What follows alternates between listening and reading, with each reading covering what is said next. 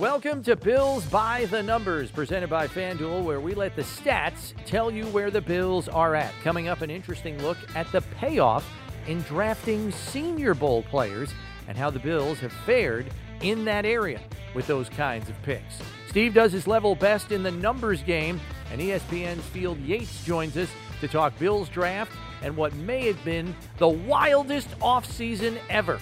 And we ask our one burning question as always. Get in here, we're on the clock!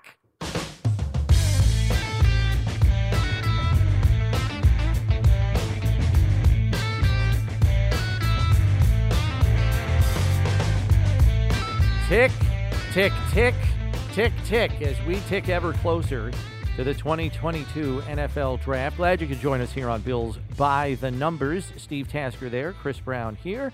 And we dive into an aspect of the draft that our good friends at the 538 unearthed with a new metric called meaningful snaps over expected. Don't worry, Steve, we won't be diving into that part of it.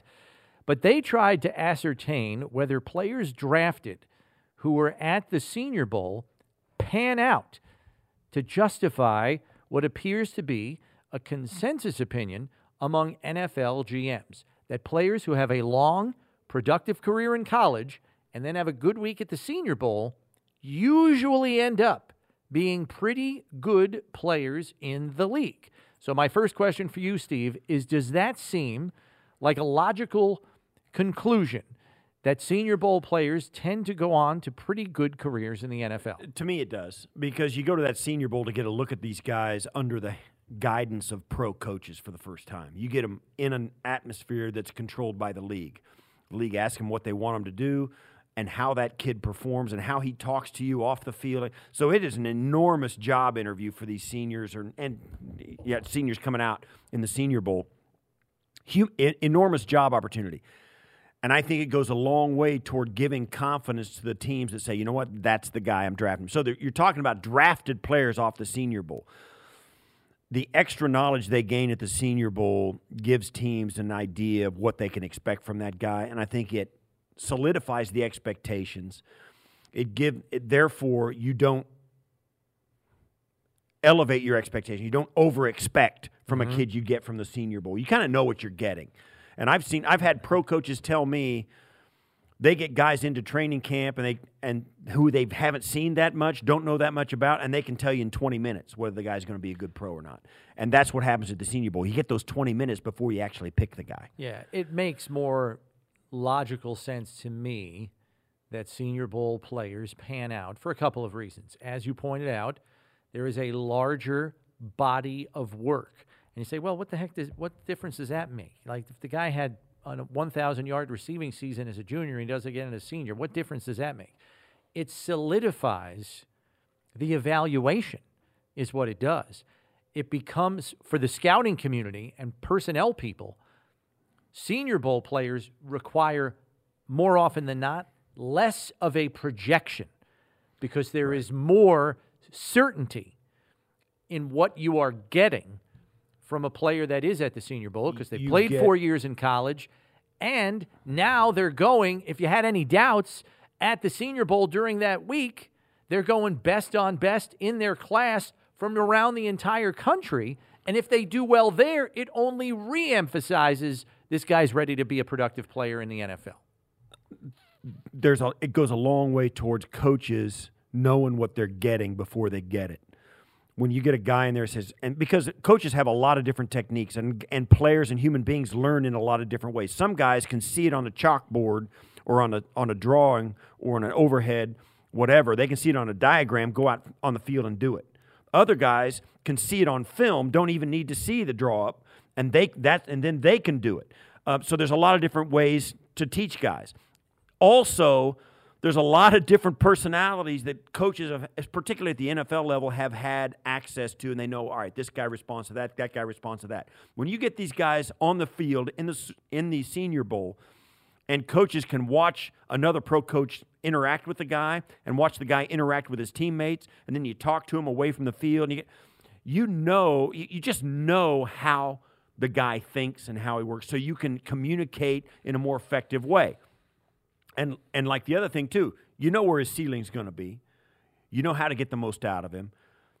And that gives that kid a much longer leash when he gets on a roster and in a training camp. They go, okay, we know he's going to struggle with this and this, but he's doing exactly what we thought he was going to do here. But we'll work on this. You just give them. They're just more patient with these guys, and I think that goes a long way towards giving them a much more productive career because they get off to a better start.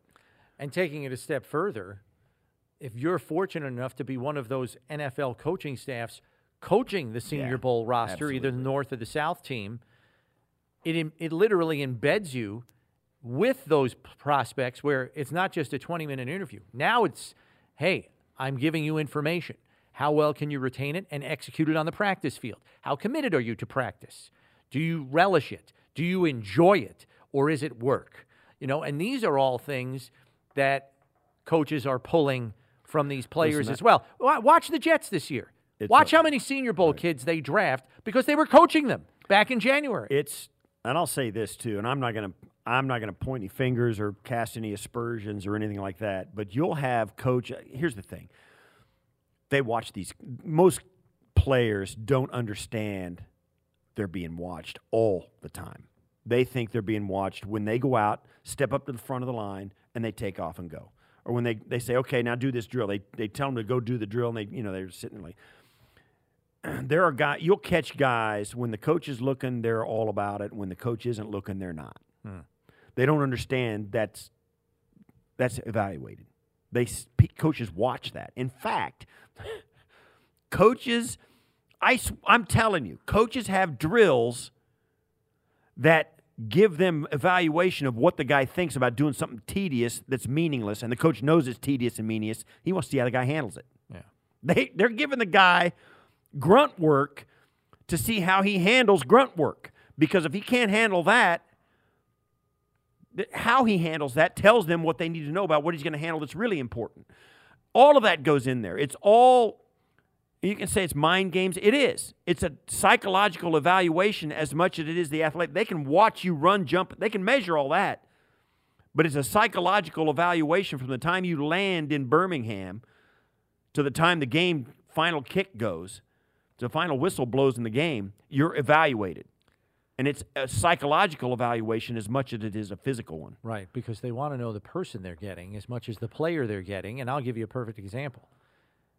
I remember there was a GM that I interviewed at the Senior Bowl, and I said, how fine do you cut it? And he said, I'm not going to tell you who, but there was a player sitting on the sidelines who threw his Gatorade cup at the garbage pail and missed. And I was watching to see if he was going to go over and pick it up and put it in the can or if he was just going to let it go. That's right. That is how fine. That's how they do it. That is how fine they cut some of this stuff in evaluating who the person is. Right. I've said it a million times on the show. The game demands emotional intent. It demands everything of you. And if you've got it in the tank that you know that and you're going to give it no matter what,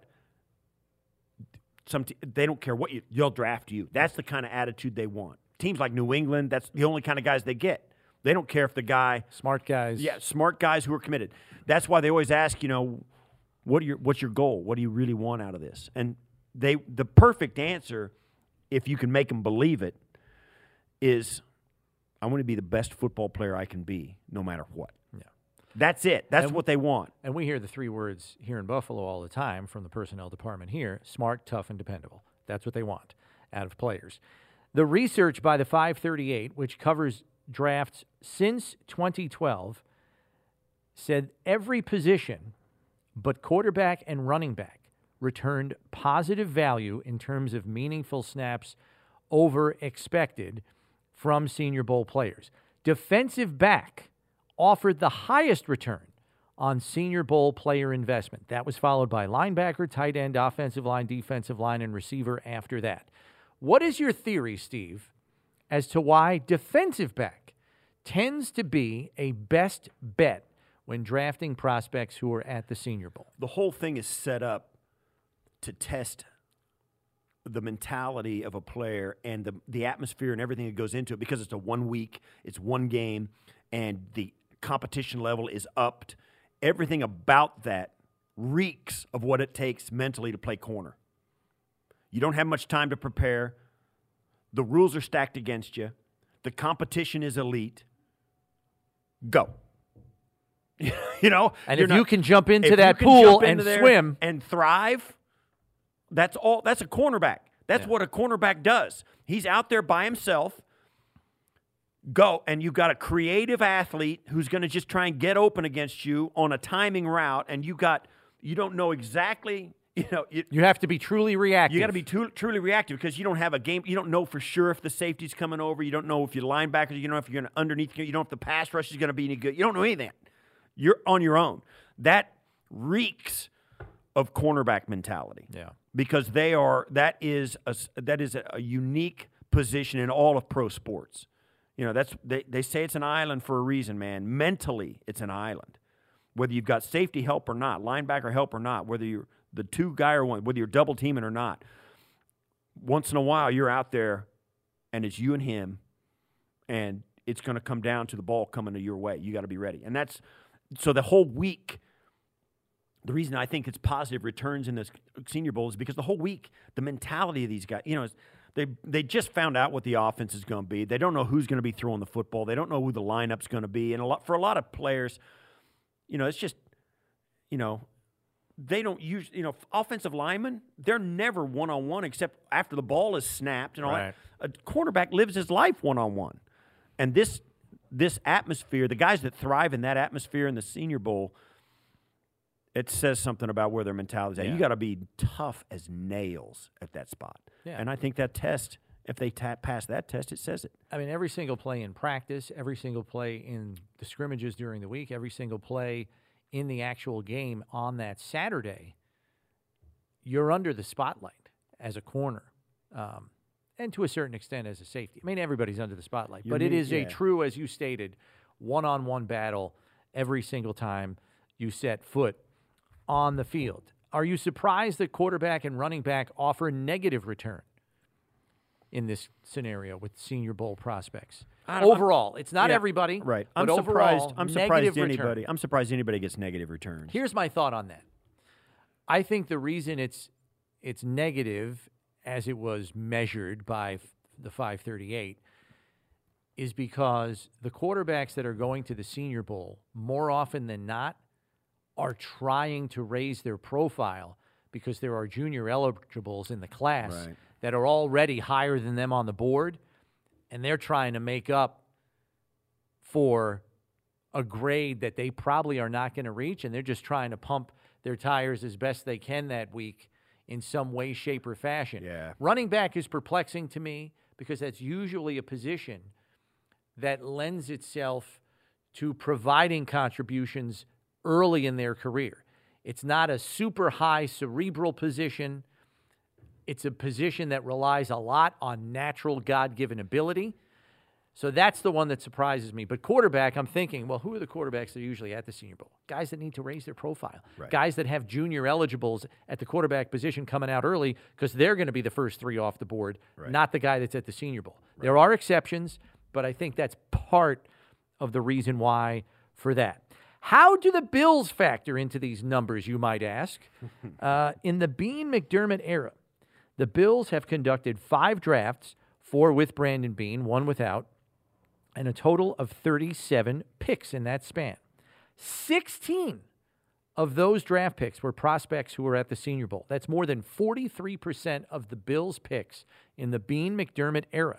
12 of those 16 Senior Bowl draftees by the Bills are still on Buffalo's roster, and all 16 of them are still playing in the league today. So, Buffalo's success in drafting prospects who were at the Senior Bowl would appear to support the league-wide findings by the 538.com. But is 43% of Buffalo's picks being Senior Bowl prospects surprise you, Steve, or is it about what you expected? It's interesting because here's the thing as well. It's almost half. Yeah, it is. But I would say, some of those guys, I don't know what I would have expected, because I would think, man, a lot of those guys, you'd want to grab a lot of those guys, but so would everybody else. So I don't know how many players were available of the 37 picks to pick of the 16. You know what I mean? Plus, you also have to think about the juniors that come out every year. A lot of times they're at the They're higher better. end of the board anyway. Yeah, right. So I don't know if I could make an evaluation unless I knew if there was a different senior, or maybe they're picking between Senior Bowl prospects on a certain draft pick. Could be. Or there was no Senior Bowl prospect that was even available. They didn't want to pick the guys on their board late, whatever. I don't know if that it had to do so much with the picks that were available or the deliberate attempt to get a guy they knew more about. I think the only thing I would say is I would suspect that the Bills would pick a Senior Bowl candidate over another guy who were viewed equally, because they knew more about the senior guy and they knew that the floor was high. They trusted the floor to be high and the ceiling to be either the ceiling to be low, but the floor was high, or vice versa. The ceiling's really high and the floor was whatever it was. 40%, that is a little high, I guess. 43%. That's a little high. It's a little bit higher than I thought, only because, as I mentioned, the juniors that come out, they're not coming out unless they know they're going to be a first or a second round pick. Right. And so they're gobbling up a lot of the early round draft choices, selections. And so I'm thinking, okay, that means the Senior Bowl kids, sure, there will be some in rounds 1 and 2, but they're dominating rounds 3 through 7 then. That's what that tells me in terms of the percentage. The folks at the 538 also found that the best total value on Senior Bowl picks comes in rounds 1 and 2. That seems somewhat elementary. That would be the case no matter what portion of the draft class you'd be pulling out. The best value you should be coming from rounds 1 and 2, even though the round in which most Senior Bowl picks have been made since 2012 is round 3. Now, I would argue just being a highly graded player is why those guys are drafted in rounds 1 and 2. It has probably less to do with the Senior Bowl designation. Even the round in which most Senior Bowl picks have been made since 2012, which is round 3. Now, I would argue what doesn't surprise me at all is that Senior Bowl players are taken with the highest volume in round 3, because once again, we're talking about the junior eligibles here. They're usually dominating rounds 1 to 2. That leaves less picks to make a Senior Bowl selection in rounds 1 and 2. So then, after you get through the top tier, you come into late day 2, round 3. It's like, oh, I remember this kid from the Senior Bowl. Really liked him. He's still on the board. Let's grab him now in round 3. Does that make sense to you? Yeah, and also when you get to round 3, there starts to be more intangibles, more. Those carry more value. More creativity. Yeah, more creativity, more more unknowns. When you get out of the first 2 rounds, there are more unknowns about these players. He's got a physical trait that's not quite up to snuff. His speed, his height, his weight, his whatever. Something's not quite right with him physically, not to be a first rounder. He's too short or he's too heavy. His arms aren't long enough. His arms aren't long enough. His vertical was bad. Whatever. When you get to round 3, those things start to become more and more prevalent as you get down the board. And when you get outside of those tangible things and you think, this guy can play physically, no doubt. The rest of it's the question mark. You get into the guys in the 3rd round that, well, this guy's got all that other stuff. The physical part starts to be the question mark. Yeah. And, I'm sitting here, look at me. I played. So guys who have other stuff can also contribute. Coaches know that. So let's get the guy that has all that stuff. We know he can contribute, and we'll see what his physical stuff can bring him. Yeah. That's where you start getting into it in the 3rd round, and that's why the Senior Bowl, with that psychological side of it we talk about, that at least they know they're getting a guy that's committed in a round like the 3rd round, 4th round, 5th round. All right, we move along now to the numbers game, where we're going to see if Steve can name some of these Senior Bowl prospects that the Bills have drafted over the last 5 years, as we shed a little bit more light on the prevalence of Senior Bowl players being drafted by the Bills. So, Steve, as we mentioned, there are a total of 16 players since the 2017 draft that the Bills have taken who were also at the Senior Bowl. Question number 1. Only 4 of Buffalo's 16 Senior Bowl draft picks were taken in round 1 or round 2? Can you name them? Those 4. 4. Ed. It is not Ed Oliver.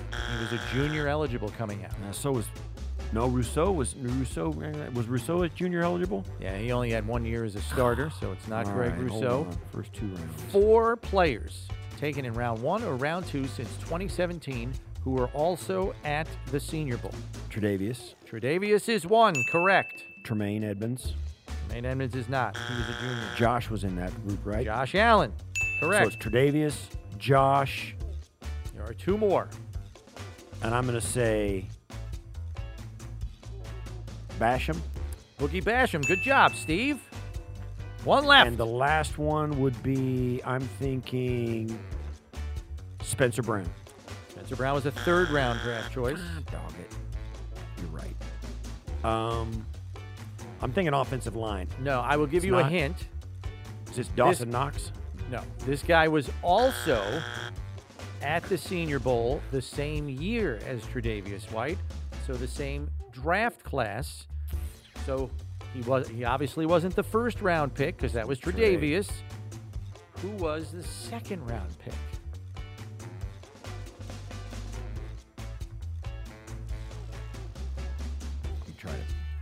I'm making sure I don't sit here and drool as my mouth hangs open in thought. 2nd round. Oh man, that's going back. Who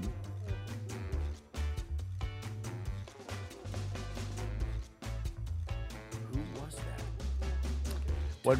What makes it difficult is he is no longer on the roster. Right. It's like Wyatt Teller was a 5th. Correct.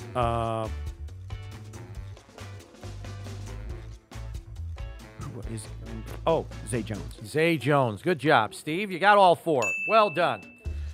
Question number 2. Which draft class over the last 5 years for the Bills had the highest number of Senior Bowl prospects in it? I got to say 2018. And you would be 100% correct. It starts with Josh, all those guys. Yeah. Yeah. So the 2018 draft, the Bills had 8 total draft choices. 5 of them participated in the Senior Bowl that year. Now comes the challenge. Oh, I got to name them? Can you name those 5 players from the Bills' 2018 draft class that were at the Senior Bowl? You already mentioned one. Who? Dawson? No. Wyatt? Wyatt Teller is one, but that wasn't the one I was thinking of. The number 1 guy. Oh, Tre'Davious. No. 2018, buddy. Who was the 1st round pick of the 2018? Tremaine? Josh. Josh. Yeah. I said Josh. Yeah. So I Josh, don't have to go back and Wyatt Josh. Teller. Wyatt Teller. You got 3 left. Wow. 2018 in draft with class. Josh? Now you're getting into Who the came middle in with rounds Josh? here. So is that Devin? Devin's 19. Devin is the 2019 draft, and he was a junior coming out anyway. Oh man. Josh, who got drafted with Josh? It was a pretty famous draft choice that was made by the late Pancho Villa.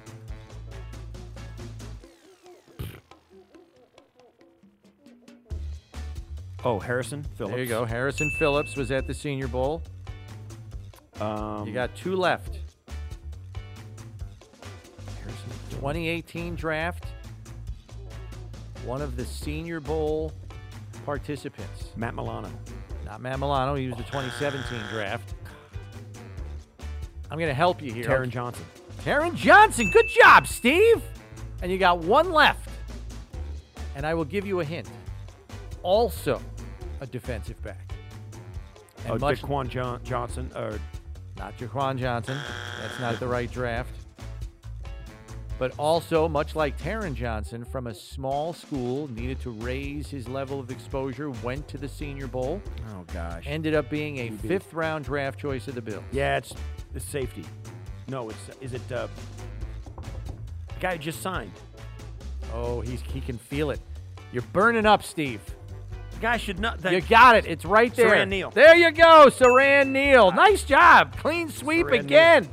I love Saran Neal, man. Okay, what is the most popular position selected by the Bills of those 16 Senior Bowl prospects drafted over the last 5 years? Got to be DB. It is defensive back. Yeah. 6 defensive backs, 4 corners, 2 safeties. Think about it. That probably skewed the entire league numbers with 538 because that's the one. Well, and what did we say? Defensive back offers the best return on investment of Senior Bowl prospects since 2012, and there's the Bills. Analytics, taking 6 of them. Yeah, maybe 6. the Bills might have been the reason for the Could be thing. But yeah, I think about it. We said it. I really believe that the whole week lends itself to finding out who can play that spot. Oh yeah, and the other positions, in case you were wondering, the Bills took from the Senior Bowl in terms of most popular D-line. positions taken. D-line with 3, quarterback with 2. Was Nathan Peterman a quarterback? Wide receiver 2, O-line 2, tight end 1. Bonus question, Steve. All right. Have the Bills signed any undrafted rookies in the last 5 years who have participated in the Senior Bowl? This is a simple yes or no question. I would say yes. And you would be correct. I can name 2 of them. You can. There's only 2. Bob Foster. It is not Robert. He didn't go to the. No. Oh, all right. Well, in that case, I was going to say Bob Foster. And I was going to say, who's the other one? I was just going to say, Levi Wallace. Levi Wallace is correct, and the other one was from last year, the tight end Quintin Morris. Well, I would never have gotten Quintin. Toledo. So those are your There you go. answers. All right. Good, Steve. Not That bad. was a great showing. Not bad. In the numbers game. You are ready for the draft. Yes. I figured ready for the draft. you had that on the brain. And so you know it'd what? be- Think about it. Bills are probably going to take another one. there is a very good chance. The question is, Another DB. was he at the Senior Bowl? Yeah. That We're remains gonna to go be back and look. seen. We're So gonna we'll back have and to look. wait on that and see if the Bills make it 7 Gotta go back total and look at the DBs. Senior Bowl roster. as Then there were to find draft that choices out. that were at the That Senior Bowl. might be.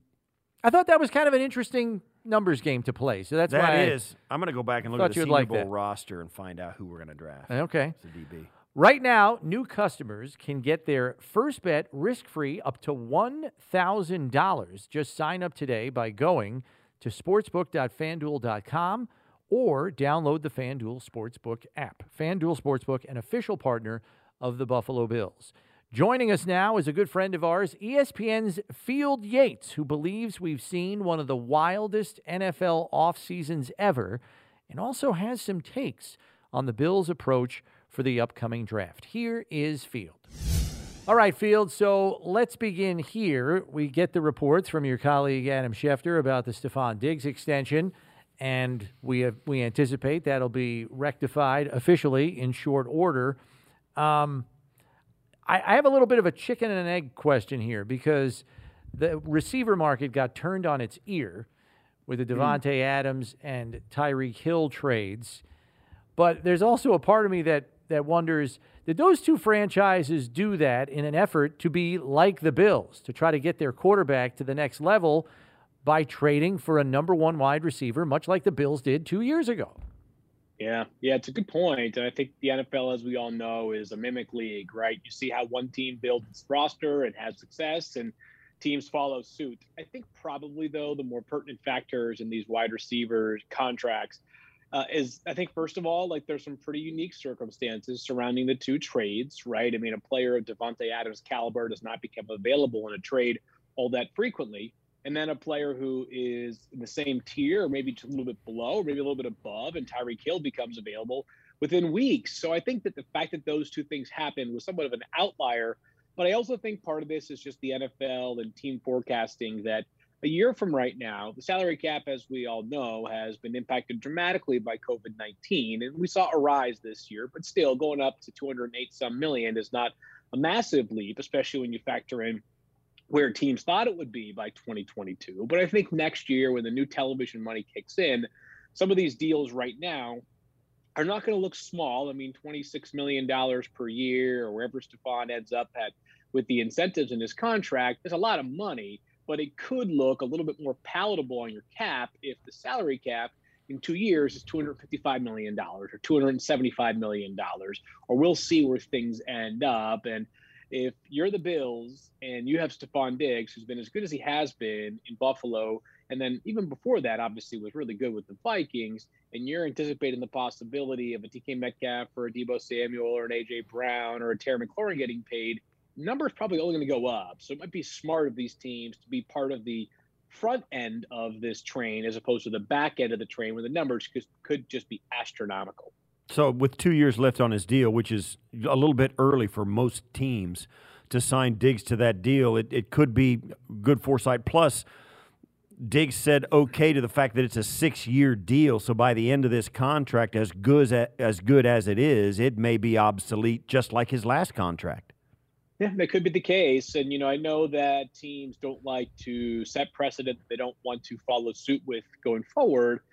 I just think Diggs' deal is a little bit unique in the sense that because he was a traded player, and the amount that Buffalo was paying him was minuscule relative to players of his caliber, and the fact that he emerged into an entirely different level of player during his time in Buffalo made that initial 5-year, $70 million pact, as life-changing as that is, feel like a discount, right? I mean, I think up until today, him and Cooper Kupp are probably sitting there saying, who's a better discount in the NFL than us, right? I mean, I think if my 5 best receiver list were to be produced off the top of my head, it would be Davante Adams, Tyreek Hill, Stephon Diggs, Cooper Kupp, and one other player. And up until today, Cooper Kupp and Stephon Diggs were making a much different amount of money relative to Davante and also Tyreek Hill. Now Diggs is much more in line. As a matter of fact, his guarantees actually exceed that of Davante Adams.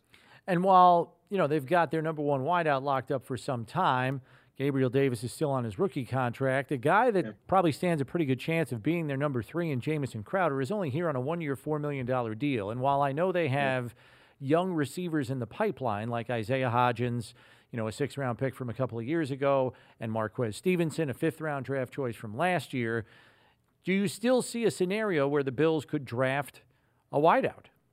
Yeah, I do. And I know that's been a popular mock draft pairing is the Bills with one of the wide receivers that could be available at pick 25, where they're currently slated to pick, whether it's Jameson Williams from Alabama, whether it's somebody like Jahan Dotson from Penn State, whether it's any of the number of wide receivers that we think are going to be available close to that range. It wouldn't stun me. I think that the Bills are certainly, they're going to be high powered. And I think that when you have Josh Allen, you're basically guaranteed to be high powered every single year. But I would say if you look at this roster, it feels as though wide receiver and cornerback have been the 2 most popular picks for the Bills in the first round. I think part of the cornerback context is not just Levi Wallace's departure in free agency, but also the fact that as of right now, Tre'Davious White is still on the mend from that torn ACL last year. So it wouldn't stun me. I don't know that the commitment to Diggs changes my opinion about whether wide receiver would make sense for them in round 1 or not. And as you look at this roster with Gabe Davis coming up, and you see every team in the league really going 3 deep, trying to go 3 deep at wide receiver, you get your crystal ball and look down the road. How are teams going to handle a fact that you've got to have 3 guys that can win, and you got to pay that position a premium? And we're looking at something we've never seen before, a position group that is high priority, and you need more than 2 to take the field. Sure do. Now, you can say that about corner, but nobody really expected anybody to have 2 drop-dead corners. And the Miami Dolphins did it for a year or 2, didn't help them. But at wideout, on the offensive side, you've never really had to have more than 1 guy at a position. Now you do. Yeah, you sure do. You have to have enough capable players. I think the reality of the NFL, and we're going to try to assign rules of how you have to go about it. I would say, speaking generally, what I'm realizing right now is we're seeing some patterns. Obviously, quarterbacks are always going to be at or near the very top of the food chain as far as pay goes. And right now, wide receivers are kind of the emerging position. But I think ultimately what is always going to unlock the ability to pay a Stephon Diggs, pay a Von Miller, pay a Josh Allen, pay a Deion Dawkins, pay a Matt Milano, the list goes on, right? It's going to be a blend of a team that drafts well and is able to make some of these players homegrown selections and is opportunistic in free agency. Like, that's always going to be what unlocks this, is that we can talk about needing to pay multiple wide receivers, need to pay multiple edge rushers, need to pay this, that, and the other. The only way it matters is if you can draft pretty well and balance it all out, because typically the best investments are those in which You already know the player, so these extensions of guys that you drafted and developed. And there's a benefit. And when you're extending a player, it almost always is at least 1 year before his rookie deal is going to expire, or in the case of a first round pick, potentially 2 years.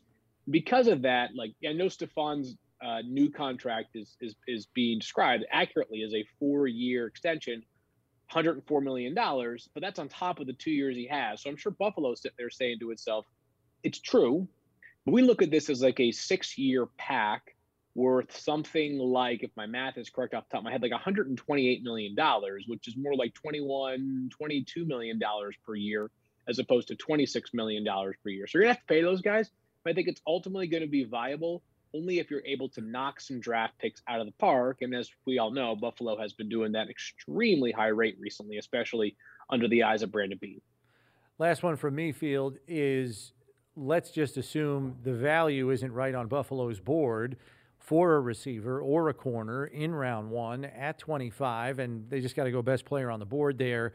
Is the depth at corner and receiver from, the draft people that are your coworkers that you talk to, among others around the league, is the general consensus that the cornerback class and the wide receiver class is deep enough to get a capable player that might be able to contribute, if not immediately, maybe in the second half of his rookie season as late as late day two, I'm talking here?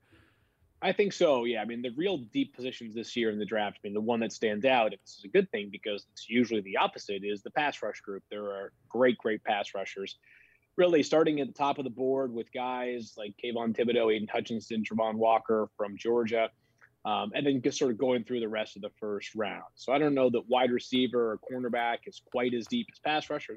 As a matter of fact, I know it's not, but there are really good second-round values at wide receiver and at cornerback.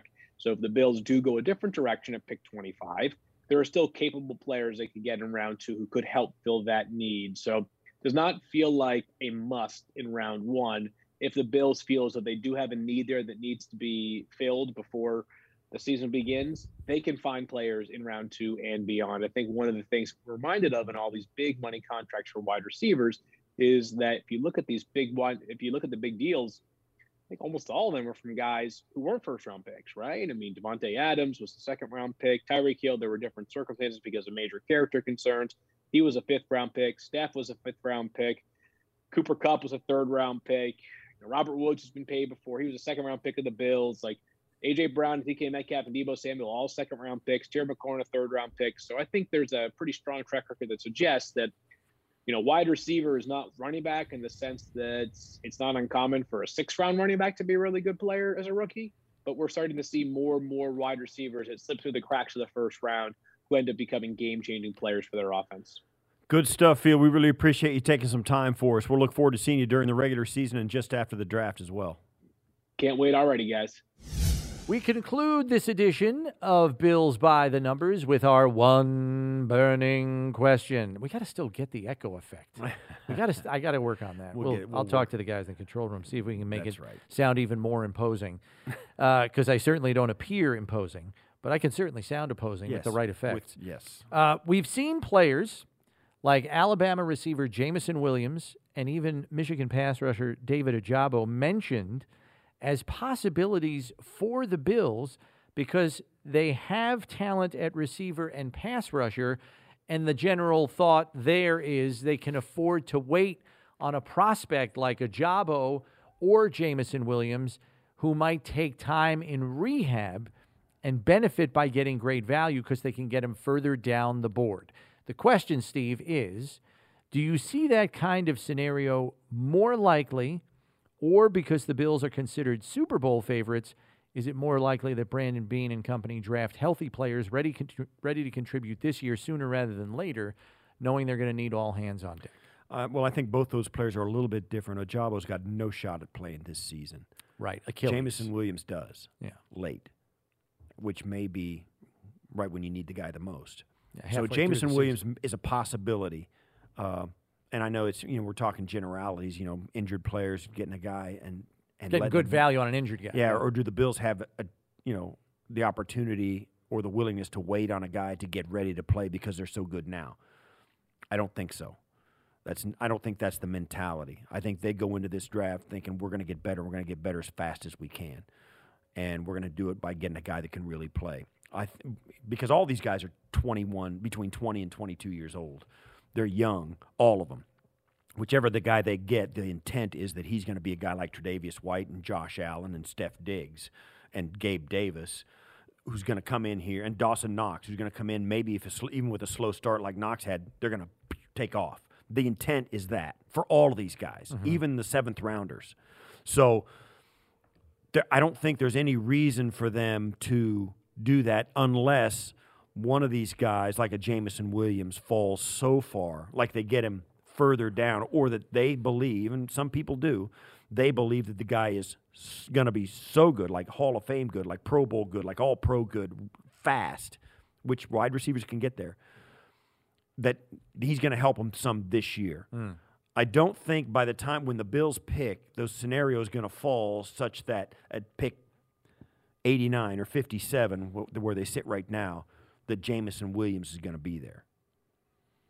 If he some other team will be probably. If he is, then you got something, because that's an outstanding value, because the other players on the board won't be able physically to live up to the potential that Jameson Williams will. Even coming off an ACL. That's what you're looking at. Do the guys that the Bills are available for the Bills to draft in every spot, particularly 25 and 57, are those nobody else on the board is going to come in and be more have a better chance to contribute throughout the season than Jameson Williams does coming in week 8? I do think there are many layers to that decision, because it's not just when do we, like, let's just say hypothetically Jameson Williams is on the board and they're on the clock at 25. It's not just how soon can we get him back healthy. It's also what is his mental acuity for picking up a system. Does he have to physically rep it on the field, or can he get it on the board? So while he is still rehabbing, is he going to be right up to speed with what we do because mentally he can take it off a board and apply it on the field? Or does he have to get out there and rep it for a month before we can trust him on the field in a game? All different players learn all different ways. What is it for Jameson Williams? That goes into the conversation as to whether or not you take him at 25. There are so many other layers to that besides the injury. He's not going to heal up in a vacuum. He's going to be here rehabbing. He's going to be in meetings. He's going to sit next to Steph Diggs and Gabriel Davis. He's going to sit there and listen to Josh Allen talk to those guys and how they're doing. He's going to watch them run routes. He's going to see it. He's going to be able to watch practice. He'll be able to participate as much as he can without actually putting cleats on. So there will be time for him to acclimate, and if he's the right kind of guy, that's all he'll do is study the playbook and all the positions. And so when he gets ready to be plugged in or say, okay, now you can go out and practice, he'll just step into the huddle, hear the play, go out and run it. Right. He didn't have to think about, okay, what do I do? Where do I line up? What do I, but there are physical learners out there that play in this league. They have to physically rep it to get it. It's an astute point by you, because if he's a guy that has to go out and physically rep it to get it, now he might not be able to help you as quick. That pushes him back, because even if he can come out and start practicing, it's going to be weeks before he can go out and have a full menu of plays to be able to just go out there and play without thinking about it. So, if he has shown mental acuity to be out there and just look at it on a paper, go out there and let's go. Yeah, that's huge. And I don't know which kind he is, but I'm just saying. But it's a consideration. Personnel people and coaches want to know that. How does he learn? Yeah. How does he retain? How quickly does he apply what's on the board to the field?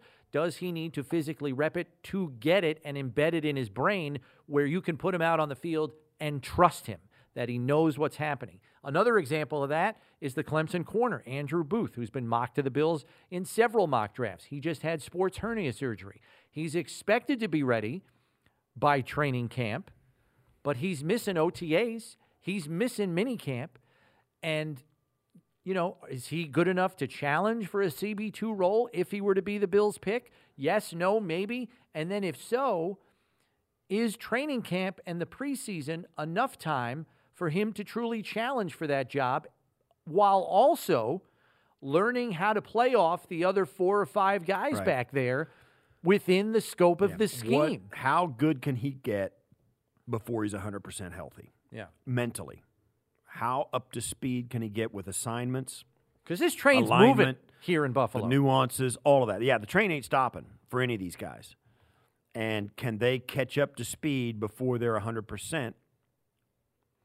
That says a lot about how successful they'll be. Yeah. That is a wrap for this edition of Bills by the Numbers, presented by FanDuel. Make every moment more. Be sure to subscribe on whatever podcast platform you use so you know when our next episode is up. And remember, when you need to know about the Bills, you need to check Bills by the Numbers. For Steve Tasker, I'm Chris Brown. We'll catch you next time, everybody.